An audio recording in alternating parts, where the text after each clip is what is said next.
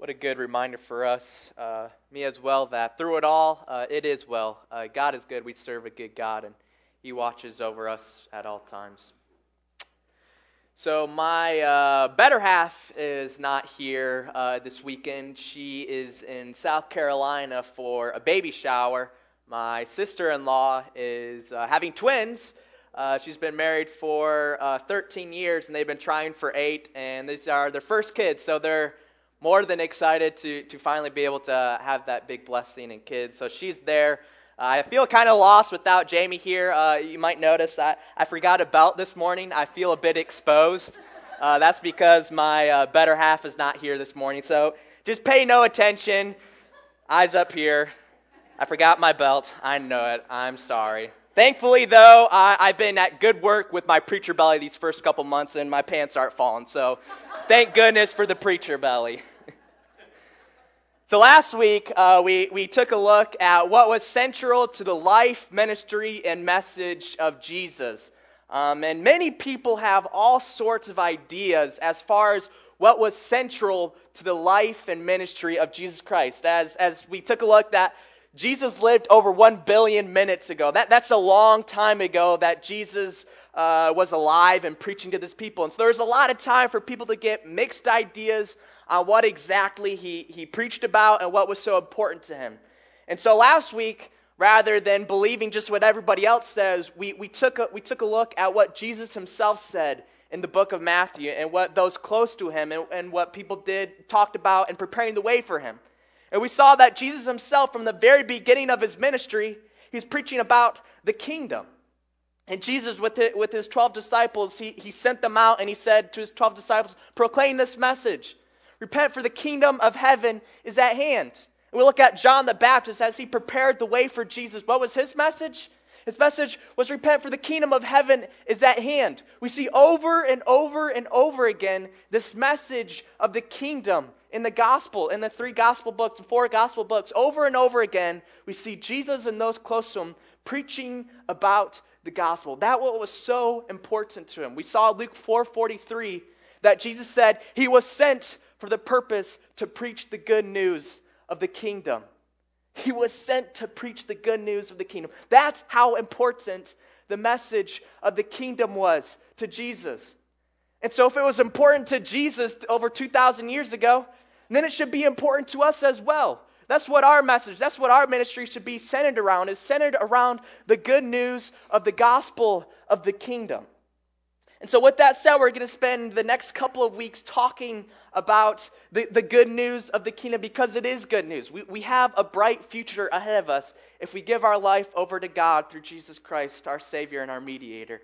We have such good news. And so we're going to spend a couple of weeks talking about what exactly this kingdom looks like, because it can be a bit confusing at times because it's not really talked about a whole lot in Christian circles in general. It's starting to gain more track and people are starting to talk about it more and more, which is great. But you might have some fuzzy images on what exactly the kingdom is going to be like. And so today, we're going to start off at looking at a timeline of events leading up to the kingdom, to our glorious hope. And so with that said, we'll go ahead and take a look at 4 events. The 4 events that we're going to take a look at is we're going to start at Christ's return. Then we're going to talk about the 1,000-year reign. And then we're going to talk about a great white throne. And then we're going to talk about Jesus delivering the kingdom to his God and his Father and our God and our Father. So with that said, we will go ahead and start with Christ returns. So on Easter Sunday, we talked about the resurrection of Jesus Christ. And Jesus, he died on the cross, but he rose victoriously on that 3rd day. And Jesus now is sitting at the right hand of God. And we can see that over and over again in the New Testament, as Psalm 110, verse 1, the most quoted verse in the New Testament, states that Jesus is sitting at the right hand of God. So Jesus is sitting at the right hand of God right now, and Jesus is awaiting the command from his God to come down to this earth. He's going to come one day. Many people have different ideas on when he is going to return. We can't know for certain when Christ is going to return. Jesus himself doesn't even know when he's going to return. Only God knows. Only the Father knows. But I do know that it will come to a surprise as many. As Jesus Christ himself said, that I'll come like a thief at night when nobody is expecting it. So we have to be ready at all times for the return of Christ. And now when Christ returns, the saints, the Christians who have died, are going to be resurrected at his coming, at his return to this earth. And we see proof of this in 1 Thessalonians chapter 4, verse 13 through 18. So if you have your Bibles, you can go ahead and open up to 1 Thessalonians chapter 4, verses 13 through 18. It's near the end of your Bible. It's before 2 Thessalonians, if you were curious. I know, I'm smart. You're smart too, because I'm guessing you knew 1 Thessalonians came before 2 Thessalonians as well. So some of you may be familiar with this passage, 1 Thessalonians 4, 13 through 18, because it's often a passage that is used at a time for a funeral. This passage was put on the program for my grandfather's funeral, which I have to this day, and I can see these words of comfort for those that we have lost. And so in 1 Thessalonians chapter 4, verse 13, Paul writes, "But we do not want you to be uninformed, brothers, about those who are asleep, that you may not grieve as others who do, as others do who have no hope." A bit of a tongue twister there for me. I don't know why. But here, this is comforting for me. It reaffirms me that I'm not on my own. Because let me tell you this sad moment in my life. Because, at night sometimes, Jamie, she goes to bed before me, and there I am, all by myself, just hanging out in the living room. And all I want to do is just watch a movie with her or play a game with her, but she's asleep. But Paul reaffirms me that I'm not the only one who grieves for those who are sleeping. Because, I got to wait a full 8 hours or 9 hours to hang out with my wife. That's crazy. I grieve about those who are asleep. All right, some of you may be on to me. That's not really exactly what Paul is talking about here. Many authors of the Bible, they use the term sleep as a euphemism for death, because death it's a sensitive subject. You don't want to just go out and say, so-and-so is dead. That's kind of sensitive, and you want to be careful with people's emotions and feelings. So many authors in the Bible, they use the euphemism of sleep for death. And we, to this day, we have euphemisms for death as well. We say, rather than so-and-so is dead, we say, oh, so-and-so kicked the bucket, or they passed away, or they're resting in peace. And I love that last one, rest in peace, because that's exactly what is happening. When we're dead, we're resting. Nothing more, nothing less. We're just resting in the grave. We're asleep in the grave. So Paul here, when he's talking about those who are asleep and people grieving for those who are asleep, he's talking about people that are no longer living, that are resting in the grave. He's not talking about when you have those lonely hour or two moments when your significant other is asleep, although I know that is sad at times. So here, if we continue, knowing that Paul is talking about death, he says in verse 14, "For since we believe that Jesus died and rose again, even so, through Jesus, God will bring with him those who have fallen asleep. For this we declare to you by word from the Lord, that we who are alive, who are left until the coming of the Lord, will not precede those who have fallen asleep. For the Lord himself, Jesus Christ himself, will descend from heaven with the cry of command, with the voice of an archangel, and with the sound of the trumpet of God, and the dead in Christ will rise first. Then we who are alive, who are left, will be caught up together with them in the clouds to meet the Lord in the air. And so we will always be with the Lord. Therefore, encourage one another with these words." And so when you're dealing with struggling with the loss of a loved one, this passage can comfort you, as Paul says that we can therefore encourage one another with these words. But I want to emphasize verse 16, because this is the climax of what Paul is stating here. And in verse 16, Paul says, "For the Lord himself will descend from heaven." So yeah, Jesus is sitting at the right hand of God right now, but one day he is going to descend to this earth. And with the cry of command, with the voice of an archangel, and with the sound of the trumpet of God, there's going to be a lot of commotion when Jesus comes and returns to the earth. I mean, the archangels are going to be crying a command, that there will be a loud trumpet for all to hear.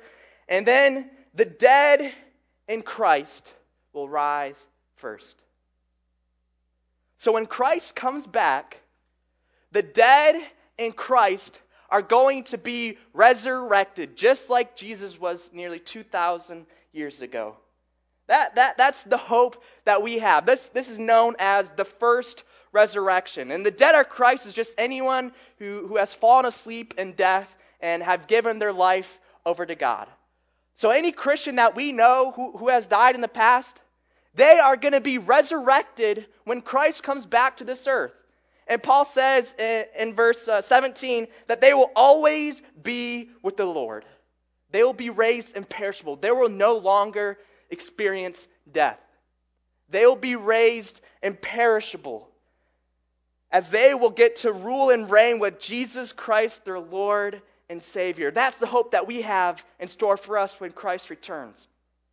And so if we continue with this timeline, so we start with Christ returns. The next event that we're going to take a look at is the 1,000-year reign. And we can see the 1,000-year reign described in Revelation chapter 20, the very last book of your Bible. Revelation, and we're going to read verses 4 through 6 of chapter 20. Now, it's only fair for me to inform you guys that some people view the 1,000-year reign as a figurative event, meaning it's described in the Bible, but it's not literally going to happen in the future. And the main reason why people think that is this passage in Revelation 20 is the only passage that describes this 1,000-year reign or this millennial reign. And so I can understand why some people view it as a figurative event. But I'm a simple man, and I believe the Bible has a simple message. And I just like to read for what it says. And I believe that it says there's going to be a 1,000-year reign. It appears to me that it's a literal event that's going to take place after Christ returns. And so we read about this in Revelation chapter 20, verses 4 through 6. And this is a vision that John is having. John is the author of Revelation, and Revelation is really kind of a confusing book of the Bible, as John, it has all these crazy visions taking place. And in chapter 20, we see the vision of the 1,000-year reign. And so verse 4 will start, and it says, this is John saying, "Then I saw thrones, and seated on them were those to whom the authority to judge was committed. Also I saw the souls of those who had been beheaded for the testimony of Jesus and for the word of God. And those who had not worshipped the beast or its image and had not received its mark on their foreheads or their hands. They came to life and reigned with Christ for 1,000 years. The rest of the dead did not come to life until the 1,000 years were ended. This is the first resurrection. Blessed and holy is the one who shares in the first resurrection. Over such the second death has no power, but they will be priests of God and of Christ, and they will reign with him for 1,000 years." So again, I know this can kind of be confusing language here and kind of confusing ideas as what's going to take place in the future, but we're going to try to go this at a slow pace here. So here we saw in 1 Thessalonians that when Christ returns, those who are dead in Christ are going to be resurrected. And they're going to be resurrected as an imperishable seed. They will no longer experience death. Praise the Lord. Hallelujah. Praise God. Amen. And so we see here that after they come to life, and they will reign with Christ for 1,000 years. So after those Christians who have been dead, some for maybe 10 years or 100 years or thousands of years, after they've been raised to life, they will reign with Christ for 1,000 years. I mean, people who are a part of that first resurrection, the resurrection that we want to be a part of, where when Christ comes back, the Christians will rise. The people a part of that resurrection, they're going to be princes and princesses. They're going to rule with Christ. They're going to have power and authority for 1,000 years, and you're going to reign over the people on this earth. That's pretty cool. That's a pretty cool future ahead of us, that we get to be princes and princesses as we will rule and reign with Jesus Christ himself on this earth for 1,000 years. 1,000 years you'll get to reign with Christ. and you'll be princes and princesses, or kings and queens, as you will rule and reign, and you have the authority to judge. And so that takes place after Christ's resurrection. So if we remember, Christ returns to this earth, and then after Christ returns, then all those Christians are going to reign with Christ for 1,000 years. So there's a big gap in time. And then after those 1,000 years, we come across what's known as the Great White Throne. Or this is, some of you guys, is kind of a fancy term for Judgment Day. We come across Judgment Day after that 1,000-year reign. And we can read about this Great White Throne, or this Judgment Day, in the same chapter, Revelation chapter 20. I'll read verses 11 through 15. We're skipping over verses 7 through 10, which just describe the defeat of Satan. So after Satan is defeated, we see in verse 11, John continues the same vision, and he said, "Then I saw a great white throne, and him who was seated on it. From his presence, earth and sky fled away, and no place was found for them. And I saw the dead, great and small, standing before the throne, and books were opened. Then another book was opened, which is the book of life. And the dead were judged by what was written in the books, according to what they had done. And the sea gave up the dead who were in it. Death and Hades gave up the dead who were in them. And they were judged, each one of them, according to what they had done. Then death and Hades were thrown into the lake of fire. This is the second death, the lake of fire. And if anyone's name was not found written in the book of life, he was thrown into the lake of fire." So this is the second resurrection. The first resurrection takes place when Christ returns, and then we have that 1,000-year reign. And then after that 1,000-year reign comes Judgment Day, or the Great White Throne Judgment. And here this is known as the second resurrection. And this is everybody who wasn't raised in that first resurrection when Christ returns, which again are basically the Christians. Everyone else is going to be raised. And these people, they are going to be judged according to what they had done. Now take note, it doesn't mention that the Christians, the people who were part of the first resurrection, were to be judged. It just takes note that the people that's part of the second resurrection were going to be judged according to what they had done. And God has what's called the book of life. Basically, if your name is in the book of life, you will receive eternal life. And for everyone's name who isn't written in the book of life, they'll be thrown into the lake of fire, and this is the second death, a permanent death. It's an eternal punishment, as there's no chance of redemption. They will be permanently dead. So a scary future ahead for those people whose name is not written in the book of life. And so that's what we see the Great White Throne. So again, Jesus returns, the Christians are resurrected, the 1,000-year reign, and Christians will reign with Christ. And then comes the Great White Throne Judgment, or Judgment Day, where everyone else will be resurrected, and they will be judged according to what they had done. And if they're found guilty, they'll be thrown into the lake of fire. So we want to be a part of that first resurrection. That's why some people, if you go someplace and you're expecting people to be there, but there's nobody there, that's why some people, you might hear the joke, "Oh, the rapture has come." That means that the first resurrection has taken place and I'm not a part of it. And that's a scary future ahead. That's where people come up with this rapture idea. It's like, the rapture has come and we're still here. That's not good news for us. And it's kind of a biblical idea there. And so after this Great White Throne Judgment, after everyone who is found guilty is punished in the lake of fire, then comes the glorious ending, where Jesus Christ himself will deliver the kingdom to his God and Father, our God and Father, Yahweh. And we can see this described in 1 Corinthians chapter 15. We have looked here before in 1 Corinthians chapter 15. If you remember, 1 Corinthians chapter 15 is kind of known as being the resurrection chapter, as it's all about resurrection. It's about the resurrection of Christ and the resurrection of everyone else. So it's known as the resurrection chapter, 1 Corinthians chapter 15, the resurrection chapter. And we'll be reading in 1 Corinthians 15, verses 20 through 26. And this is a dense piece of scripture right here. A lot is taking place and a lot for us to be very joyful about. And so Paul writes, this is Paul writing to the church in Corinth. He says in verse 20, "But in fact, Christ has been raised from the dead, the first fruits of those who have fallen asleep. For as by man came death, by man has come also the resurrection of the dead. For as in Adam all die, so also in Christ shall all be made alive. So through Adam, we may remember the story in the Garden of Eden where he committed the sin, him and his wife Eve, they committed the sin and brought sin, and sin brought death. So through Adam, he brought death to everyone. But through Christ, all shall be made alive. If we continue verse 23, but each in his own order. Christ the firstfruits, then at his coming, those who belong to Christ. So there it aligns with different theology going on here, different doctrines, that Christ was the first one resurrected, as he was resurrected on the third day after he was crucified. But at his coming will be resurrected those who belong to Christ. Then comes the end, when he delivers the kingdom to God the Father, after destroying every rule and every authority and power.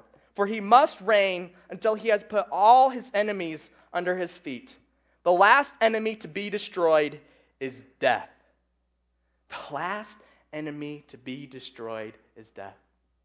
So here Paul's saying, the end is going to come where Christ delivers the kingdom over to his Father, and the last enemy to be defeated is death. There will be no more death. When God's kingdom comes to this earth in all of its full glory, there will be no more death. There will be no more death or sorrow or crying or pain or sickness, for the former things will have passed away. What a wonderful, wonderful hope that we have, a hope in the kingdom. A hope that we have that when Christ returns to this earth, we will be resurrected just like he was 2,000 years ago. And we will reign with Christ for 1,000 years. And then comes the judgment day when the guilty are thrown into the lake of fire. And then Jesus will deliver the kingdom to his Father. And we will live eternally with God and Jesus Christ here on this earth. A new heaven and a new earth. A new earth here. We are going to reign and rule with Jesus Christ and God. And God himself is going to be with us. God himself. You could have a conversation face to face with God. How beautiful is that image? Having a face-to-face conversation with God and him telling all these stories of how much he loves you. And you can run up and give God a hug. You can run up and give Jesus Christ a hug.